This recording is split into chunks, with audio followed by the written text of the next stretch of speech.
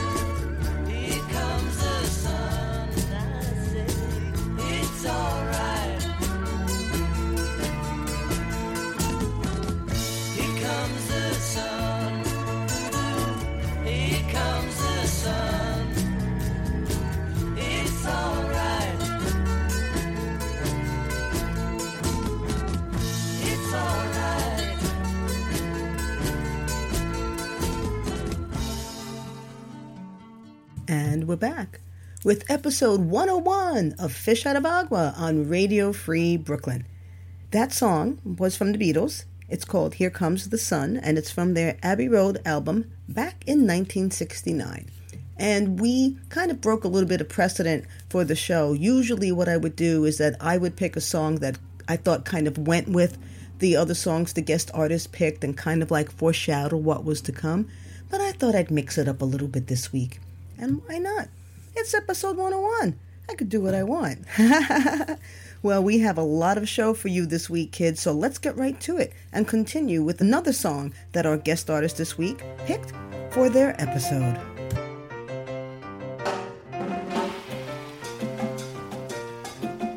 La Bomba.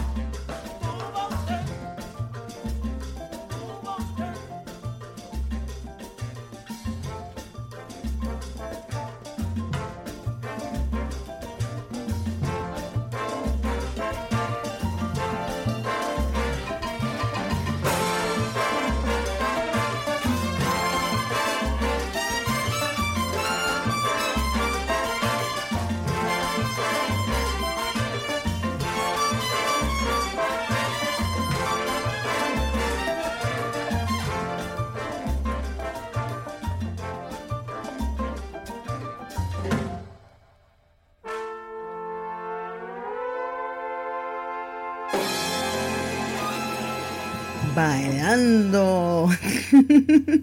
You know, it's really interesting how the older I get, the more I come to appreciate and really love the music that my parents loved to listen to, and most of my family, and that I totally turned my nose up at when I was a teenager.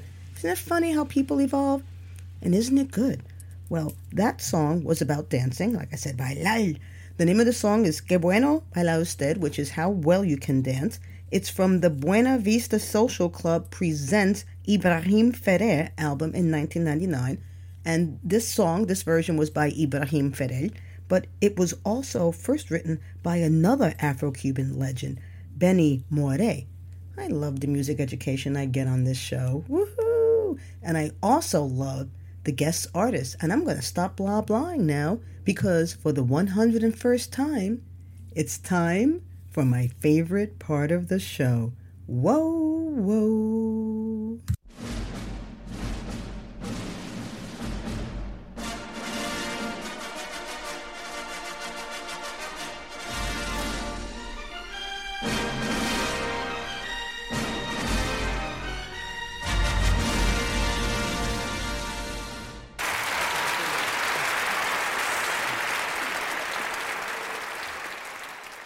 Hey everybody, welcome to Fish Out of Agua's Guest Artist of the Week. Woohoo! I'm sitting here with a guest artist whom I've admired ever since I made her acquaintance. And I'm very excited to bring her story to you today. Please welcome to Fish Out of Agua, the unbreakable, hint, hint, Sol Miranda. Ooh, yay!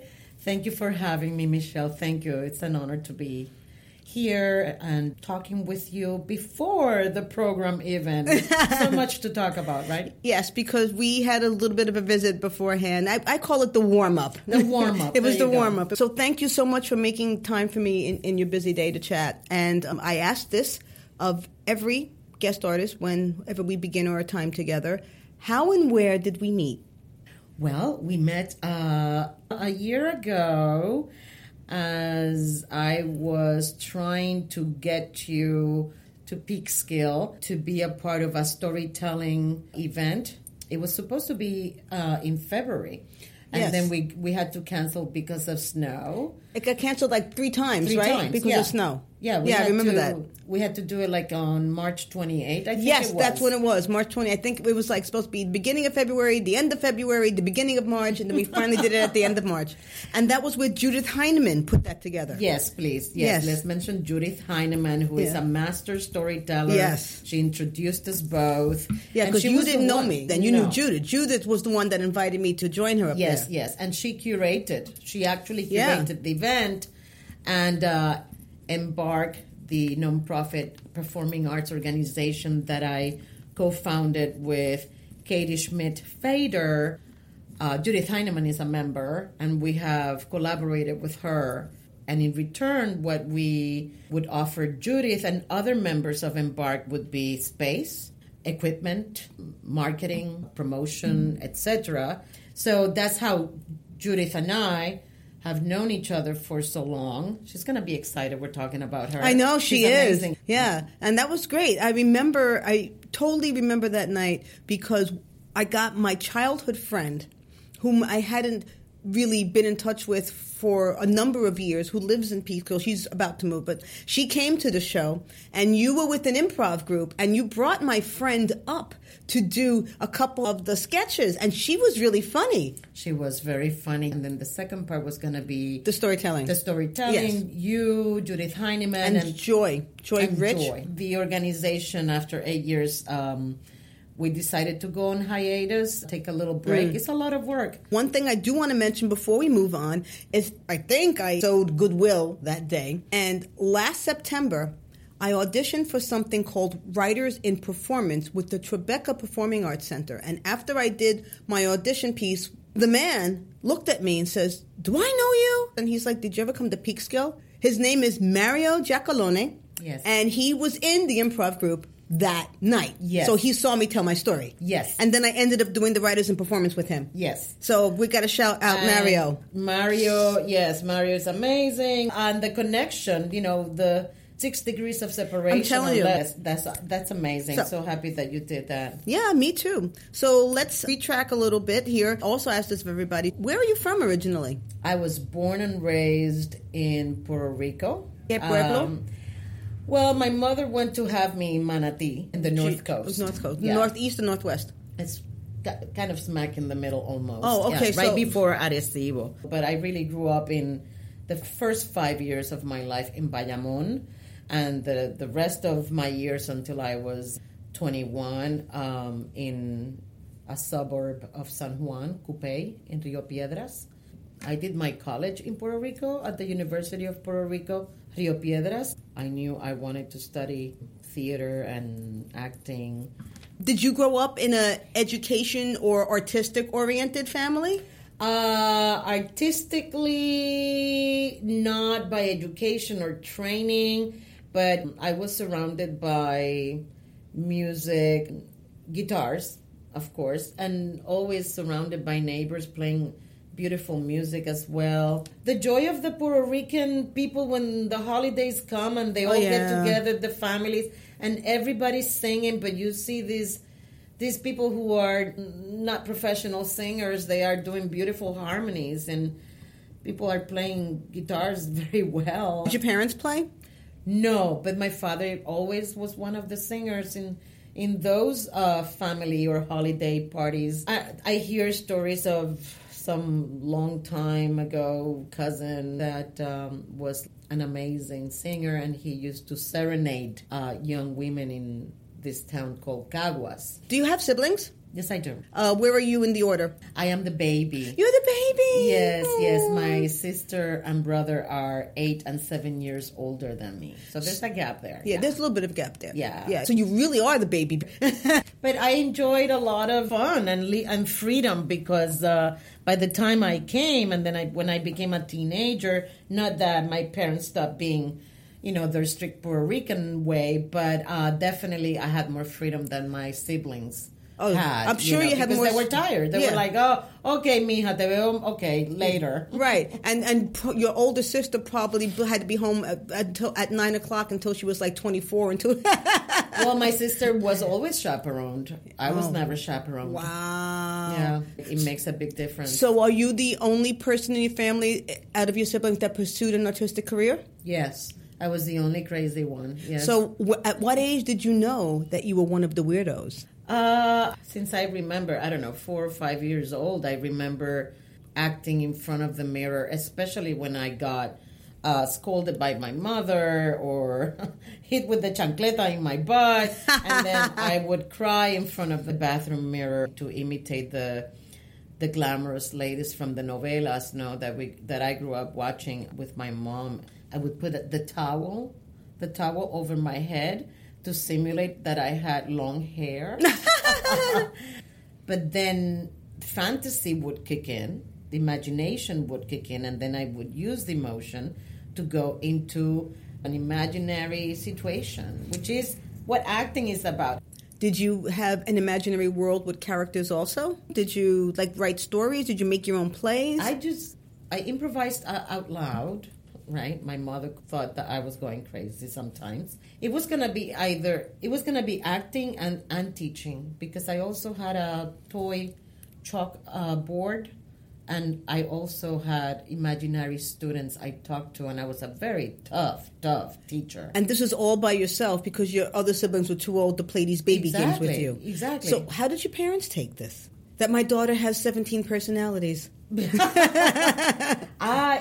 dad wasn't there. He was at work, of course. But I think my mom, she just didn't pay mind to it. She just let me just go.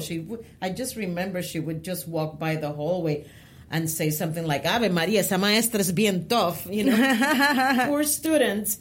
That teacher's very tough. But then something clicked in 3rd grade. I was 8 years old. And for some reason, I was just getting tired with the religion class. I went to a Catholic school from kinder through 12th grade. You had the religion class every day. And my religion class in 3rd grade was the last period. In that classroom, we had a velvety depiction of the Last Supper. like that kind of velvet, very 70s, very colorful. With the blonde-haired, blue-eyed Jesus. Yeah, so I just, sick and tired of religion, I guess early rebellion, I would stand up in the middle of class, approach the painting, look at it as if I were in some kind of spell, and then I would start speaking in tongues. What? Did you come from a religious family? Was this in your background? No, no Iglesia Pentecostal? No. This was all fake. I knew what I was doing on purpose. Okay. I did not go into some kind of rapture. This was complete manipulation and planning. I just made up an invented language. Oh, my God. Another acting so exercise. That is so funny. The class would stop. The teacher would be, I remember Mrs. Aponte, bendito por her. Did Jesus ever talk back? Mm-hmm. Did Jesus ever talk back? Of course. Wow. But nobody heard. Oh, okay. Just me. I channeled. Oh, my God. I not only channeled Jesus, I channeled the disciples. So basically, I was giving them the theater, the drama of the painting. And then I would end by fainting. So I would go so high in my tongue talking and channeling, then I would faint. Did you have nuns or did you have lay teachers? Lay teachers, thank goodness. Thank goodness. Oh, my God. They would have put little exorcism on you or something. Yes. So what was the teacher's reactions to this and the student? The first couple of times she was alarmed. And, of course, I was taken to a psychiatrist. Oh, I was going to say, yeah. Did they bring your mother to school? Oh, yeah. No. This was a Did they say, lo sienta, mija, pero ella está loca? Ella está loca, yeah. We're sorry, ma'am, but your daughter's a little crazy. Yes.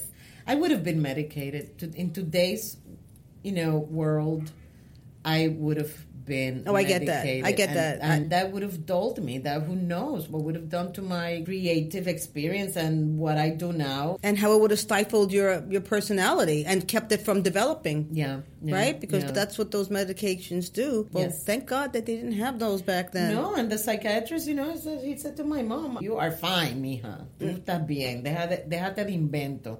Stop messing around," right? But I kept doing it.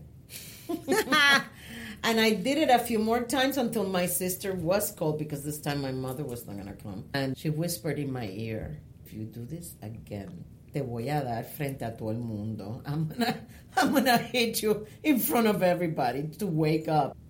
And of course, I slowly opened my eyes, moaned a bit, very dramatic, and I never did it again. Wow.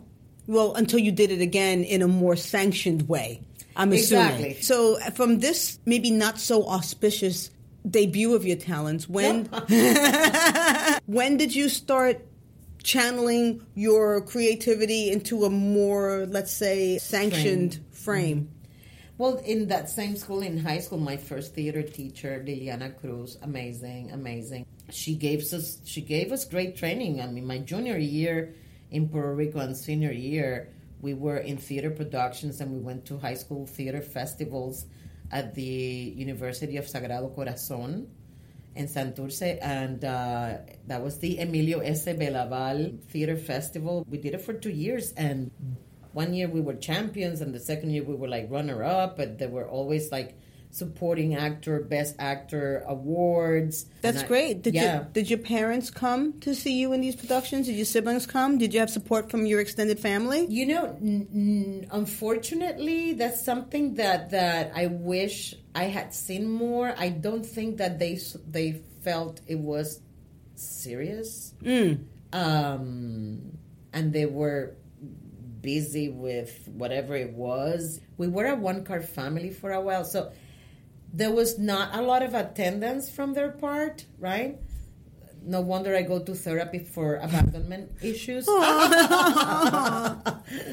because that also makes me wonder, it seems that at this point, you're on the road to just, I'm going to be an actor, and there's no other thing that I'm going to do. So I'm just wondering if at home, was somebody trying to steer you in another direction? Actually, my mother trained as a dancer. I'm sorry, I missed that, but she didn't pursue it professionally. But when I was applying for college, even though I stayed in Puerto Rico for college, she was like, no, do theater as a hobby, as a minor, take it as a minor. You want something solid. Spoken like a true mom. Exactly. And my dad, an engineer, grew up in the Depression, who had to work very hard to become an engineer and pay for his schooling, he was the one who said, go ahead.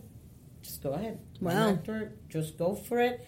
Because for him maybe he thought I was going to quit at some point. You know what I mean? Yeah, he was like, déjala así. Déjala. Déjala, Yes. and then she's going to come back. And yeah. Right. Oh, that backfired. Right. No, I know. But also he said, this is when you do it, when you're young. So if you want to change, if you want to make adjustments, you will have then, more energy to do whatever it is. That was smart. Yeah. So, of course, you went to college to pursue theater and acting. Was this when you started becoming professional, or did you not become professional until you came to the U.S. for your I did master's? professional theater my last 2 years of college. So 88 and 89, maybe 87 too, I can't remember. I graduated in 89, and I immediately, 2 months later, I flew to San Diego to start my MFA. Was there any culture shock for you when you came to University of San Diego from PR? Absolutely. All of a sudden, there's the English language. I was pretty fluid with it, but I didn't sound the way I sound now. So meaning your accent was heavier? Yes, Okay. yes. Also the translation, the mental translation, because I had not lived in an immersed environment, right? And I think that's where language acquisition, bilinguality, etc., really kicks in when you go to the place and you're fully immersed. I still have issues with stressing certain words because every language has its own sing-song, right? Its own melody, its own music. cadence. So was that school, that conservatory, the equivalent of, let's say, a Juilliard or a Stella Adler here in New York? Yeah, definitely. So by the time you graduated, did you just go straight to L.A.? What happens with these types of MFAs, they prepare showcases in front of agents and casting directors. So usually you go to LA. We were pretty close, of course. And there's a showcase showing the class of actors. And then to an invited audience of people in the business, agents, maybe some producers. And we go also as a class to New York City and, and are presented. That's fantastic. Yeah. Mm-hmm. Was that the first time you were in New York City? No, I had come a couple of other times before that. That was probably my third or fourth time in New York City. But you ended up staying on the West Coast after your master's? No, yes, but I was in Seattle already because what happened after my master was that I had fallen in love with this gentleman whom I met in a training for actors in Japan. And he was from Seattle. That was summer, July 1991. And then, of course, I had to go back to San Diego. Then I went over there for the holidays, visited, and auditioned for a play that was going to happen in March 92. This was an equity small play at this theater company that doesn't exist anymore. It was called the Group Theater. Susanna Tubert, a theater director, and now she's in Disneyland. She has a whole designer team working for her. That's fantastic. I knew her briefly in the 90s. I think I auditioned for a couple of things for her. I remember her being so nice and encouraging. No, she's very amazing and with great sensibility. And she was going to direct what later done into a film, Real Women Have Curves. So I was in Real Women Have Curves at the Group Theater, and it was going to be an equity gig. So I was going to get my equity card right away, pretty much right after grad school. And then what happened was that my MFA people let me go with 2 months in advance so I could do that professional play. That's great. Mm-hmm. And then I got very lucky. Did things just take off from there?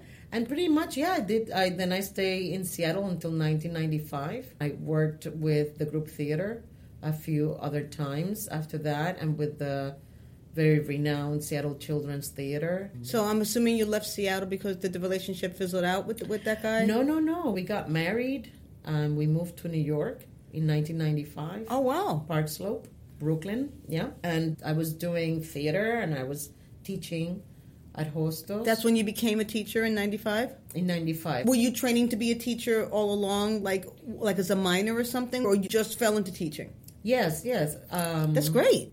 I think we are communicators. Performers are communicators. It was a great thing to have while also pursuing acting in the city. And so it was great also that whenever I had to go to do regional theater, everything fell into... It was just divine timing because I would do my teaching in the morning, and theater in New York, off-Broadway, off-Broadway, they didn't start rehearsing until noon or 1 o'clock in the afternoon. So I had time to sustain me financially because the off-Broadway and off-Broadway does not pay. Well, there's equity contracts that are for small theater houses that are okay, but, Yeah. When you moved here from Seattle, did you have the same representation that you had? No, I did not have any kind of representation. How were you getting auditions? It's word of mouth. You start going to those open calls where the directors see you, the theater directors. They don't have those anymore, do they? Oh, they do. They do through still? equity. Yes. But you have to be equity. Gotcha. You have to be equity, yes. So you went on a lot of auditions. I started going to all the open calls under equity for different theaters at the same time. I also visited the Latino directors. I didn't try Repertorio Español. I don't know, something with the schedule that never clicked for me. But I did work for INTAR. I worked for PRTT. Two wonderful theaters. Yeah. Two wonderful theaters. Because I was going to ask if when you were auditioning for non-Latino productions, was your accent or anything about you ever a barrier?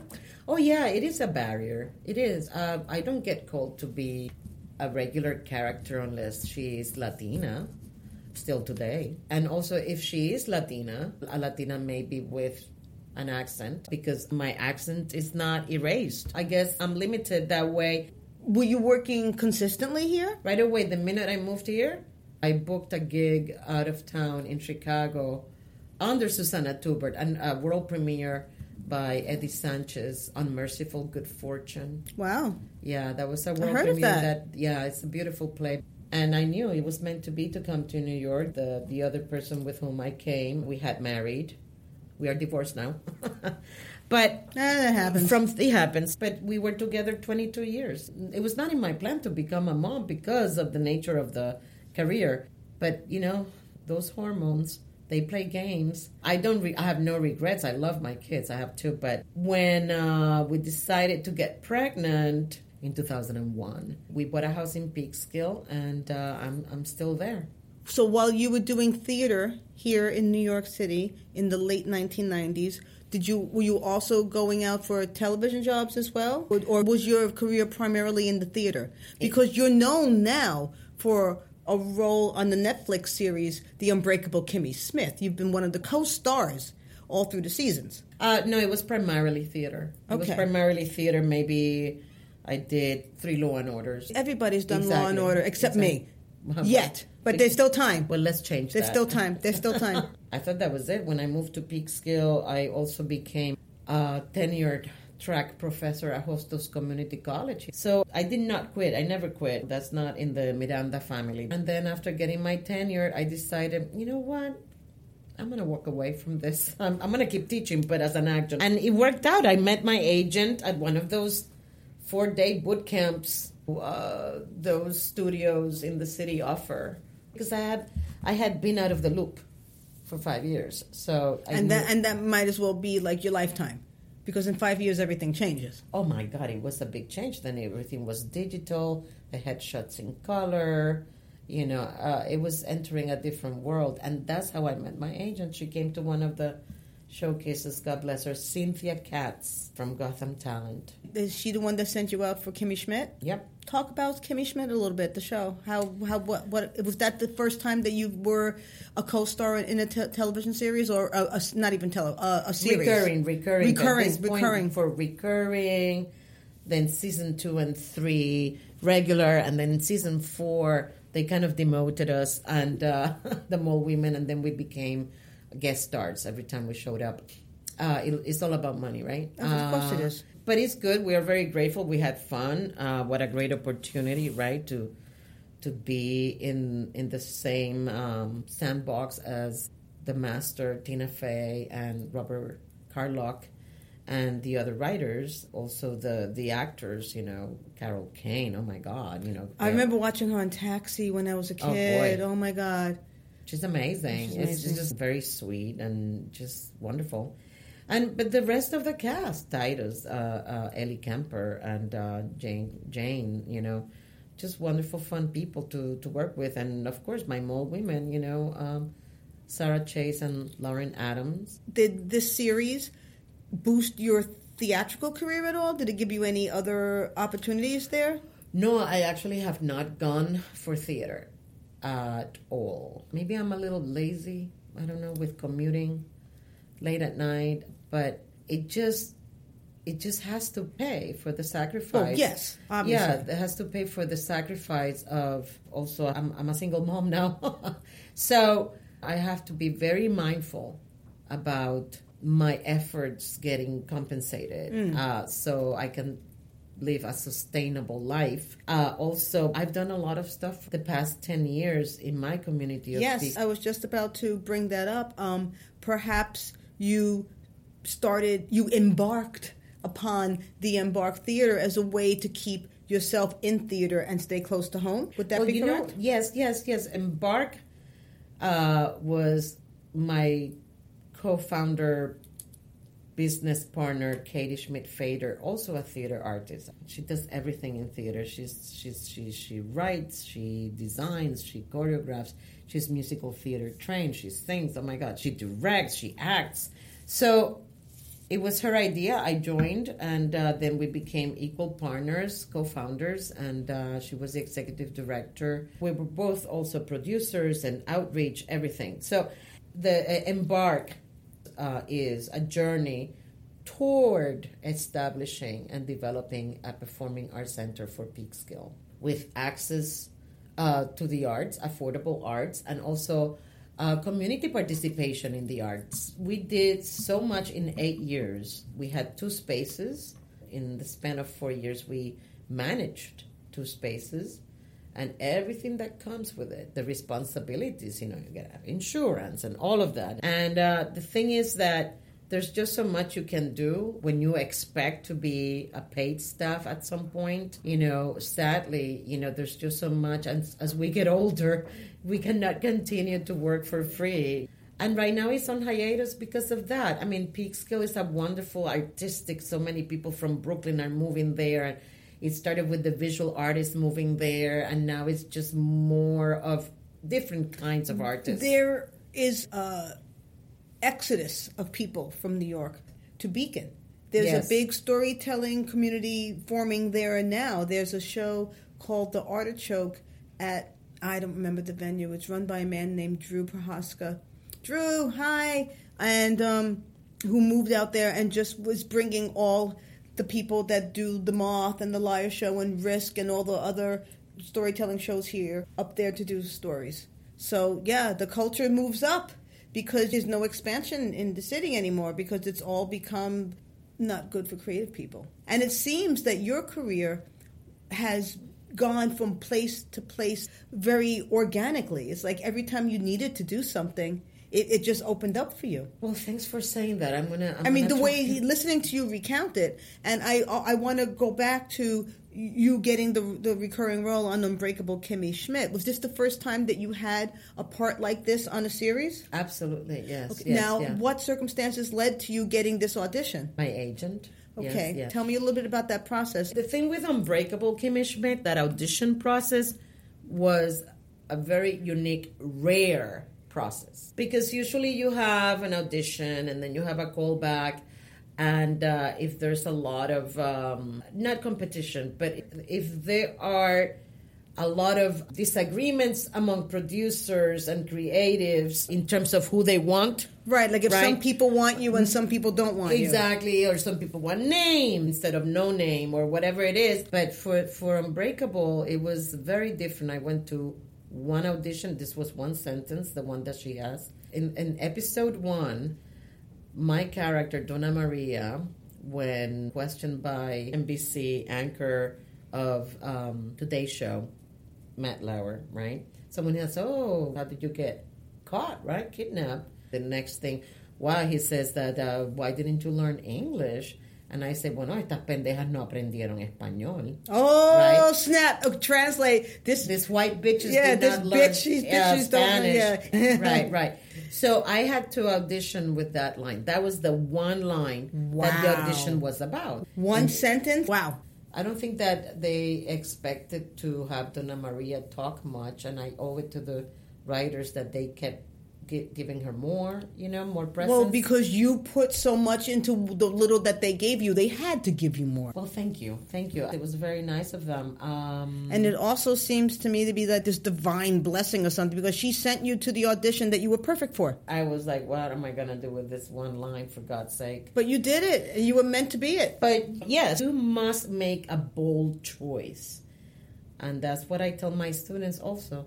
You have to make a bold choice, especially when you have such a limited, constricted situation. How do you make it rock? How do you make it spark? And actually, more than the line, it was more about a gesture and the attitude of this behavior in that physical gesture. So it started with a gesture. And the gesture became a statement, and the statement became a recurring role. A person, yes. I think this is a really good point to say. A Little Pescado says that you have a little piece of your creative writing to share with us. So have you been a writer all through your career, or is this something that's new to you? I have written. I just don't have the discipline. So is this fiction, nonfiction, a piece from a play, a monologue? This is actually a character. Oh, great. This is a character, and it's one of the characters that I included in my one-woman show titled I Am Here, I Belong.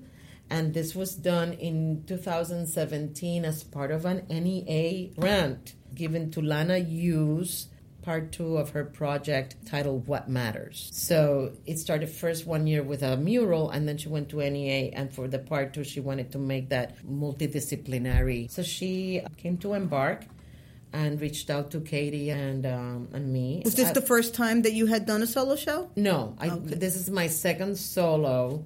The first one was based in poet Julia de Burgos. Yes, the first Nuyorican poet, if you will. I interviewed many immigrants in Peekskill, documented and not documented. So I gathered many stories at group discussions, single interviews. So it was like a 8-month process. And then the process of gathering and sorting which story, how do I put this together? And then I was blessed with having 3 stories that connected because they are actually mother and 2 daughters. So what excerpt are you going to be reading? I'm going to read Emilia's story, The Little Sister. Okay. Okay. And the title of this piece, again, is? I Am Here, I Belong. I killed Tito and Pepe, my 2 Cornish hens. I wanted them to fly, to be free. They were birds, so they should fly, right? I hear my mom screaming, no!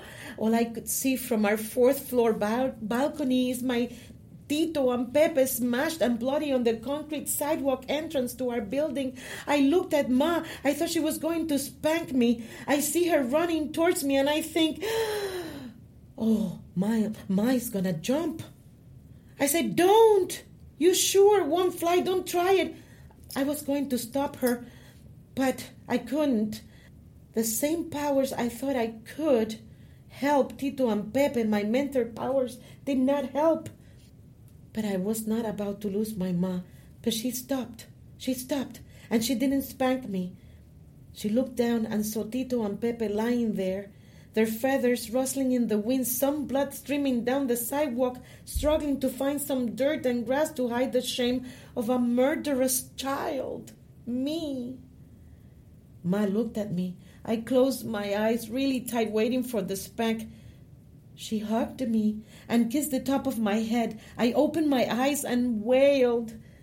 She hugged me tighter, then kneeled in front of me and said, "They can't fly, Emilia. These birds can't fly. They stick together like family, very close. They can't fly, Emilia. These birds can't fly." I was not consoled. I screamed their names. Tito! Pepe! I am so sorry. I love you. Ma gave me a warm bath and we took a banana nap together.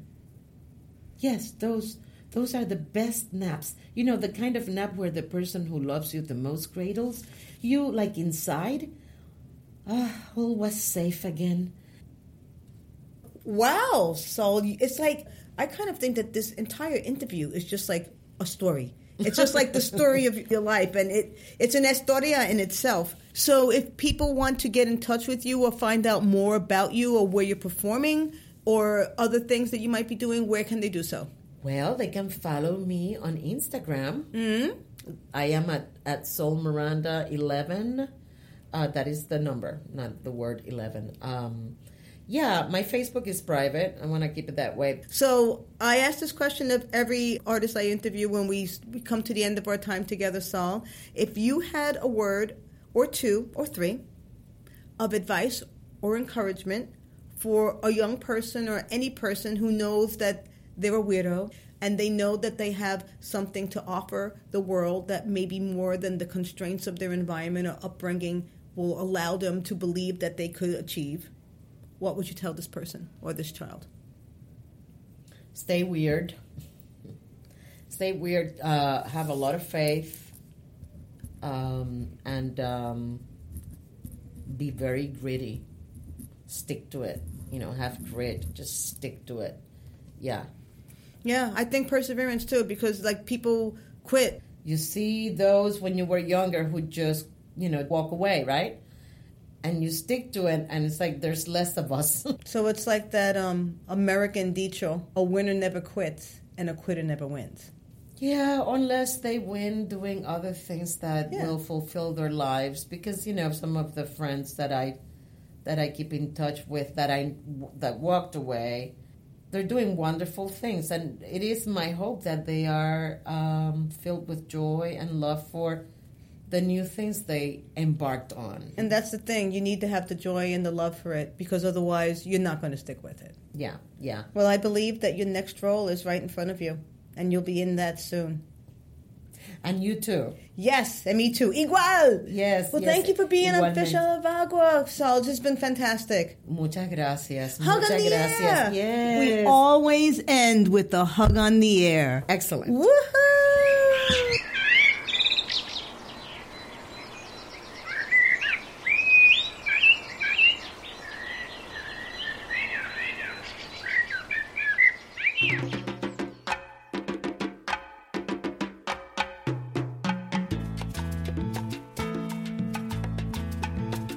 Sei del Solar.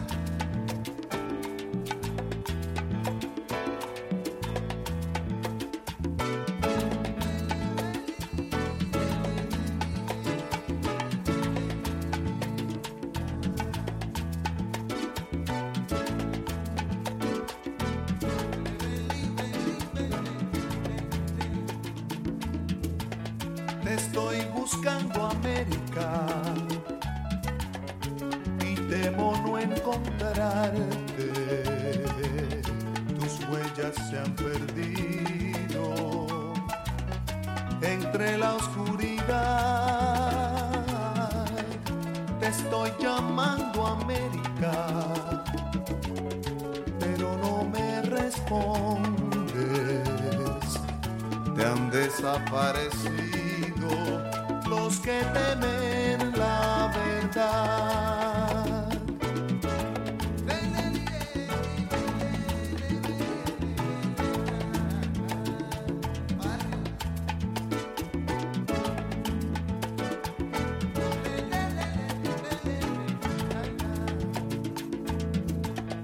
Envueltos entre sombras, negamos lo que es cierto. Mientras no haya justicia, jamás tendremos paz. Viviendo dictaduras, te busco y no te encuentro. Tu torturado cuerpo no saben dónde está.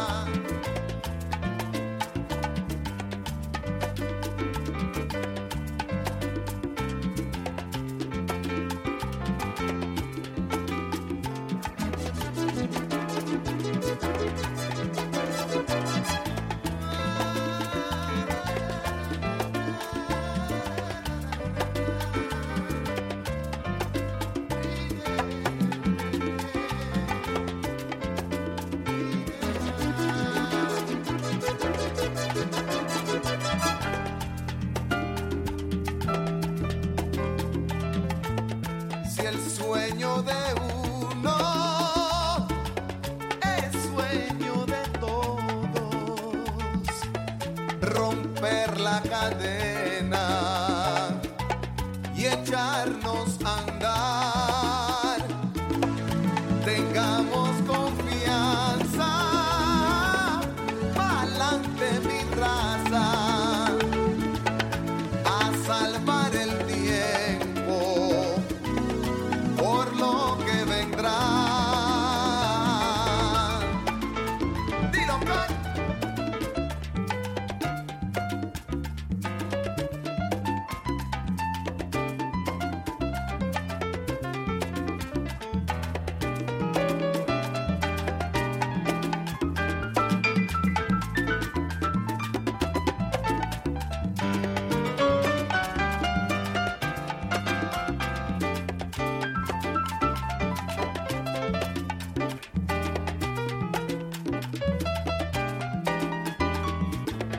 te han secuestrado América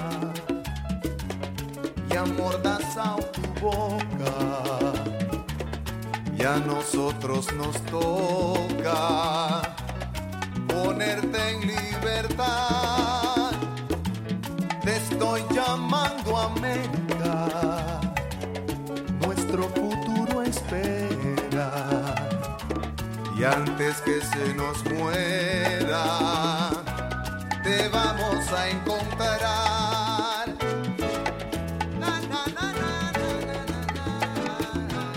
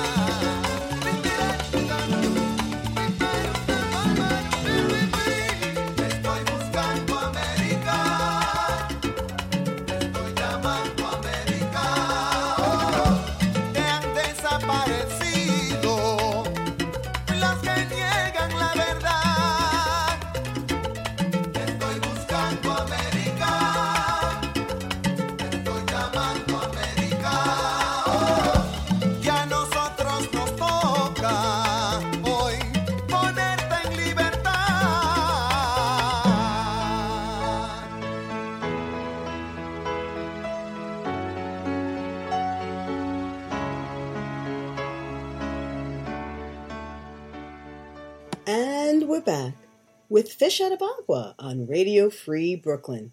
You just heard the last of Saul Miranda's song picks by Panamanian singer, songwriter, actor, musician, Latin music legend Ruben Blades.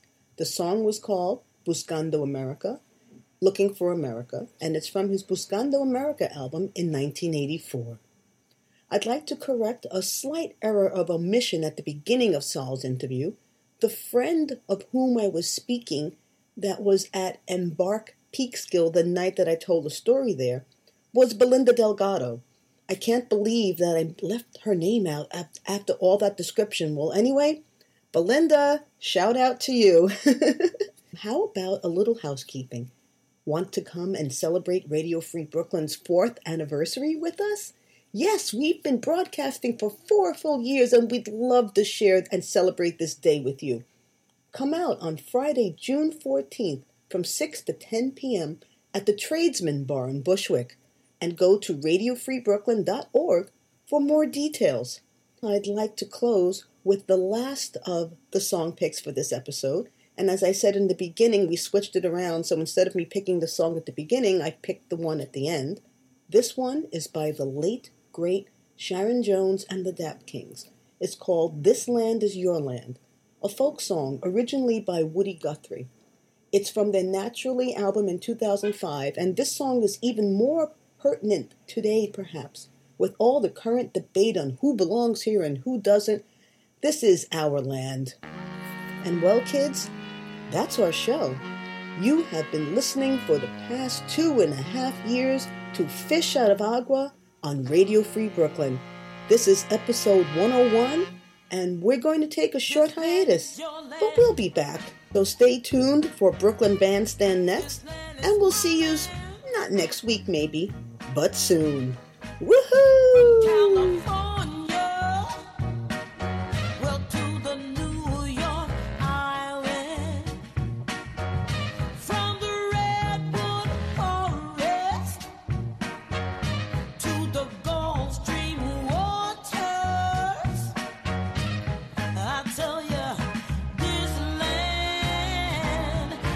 Made for you and me. As I went walking down that ribbon of a highway, I saw above me all that endless skyway. Now I saw below me Golden Valley, and I said, this land was made for you and me. As I was walking, now they tried to stop me. They put up a sign that said, oh, it said, private property. Well, on the backside, you know it said nothing. So it must be that side was made for you and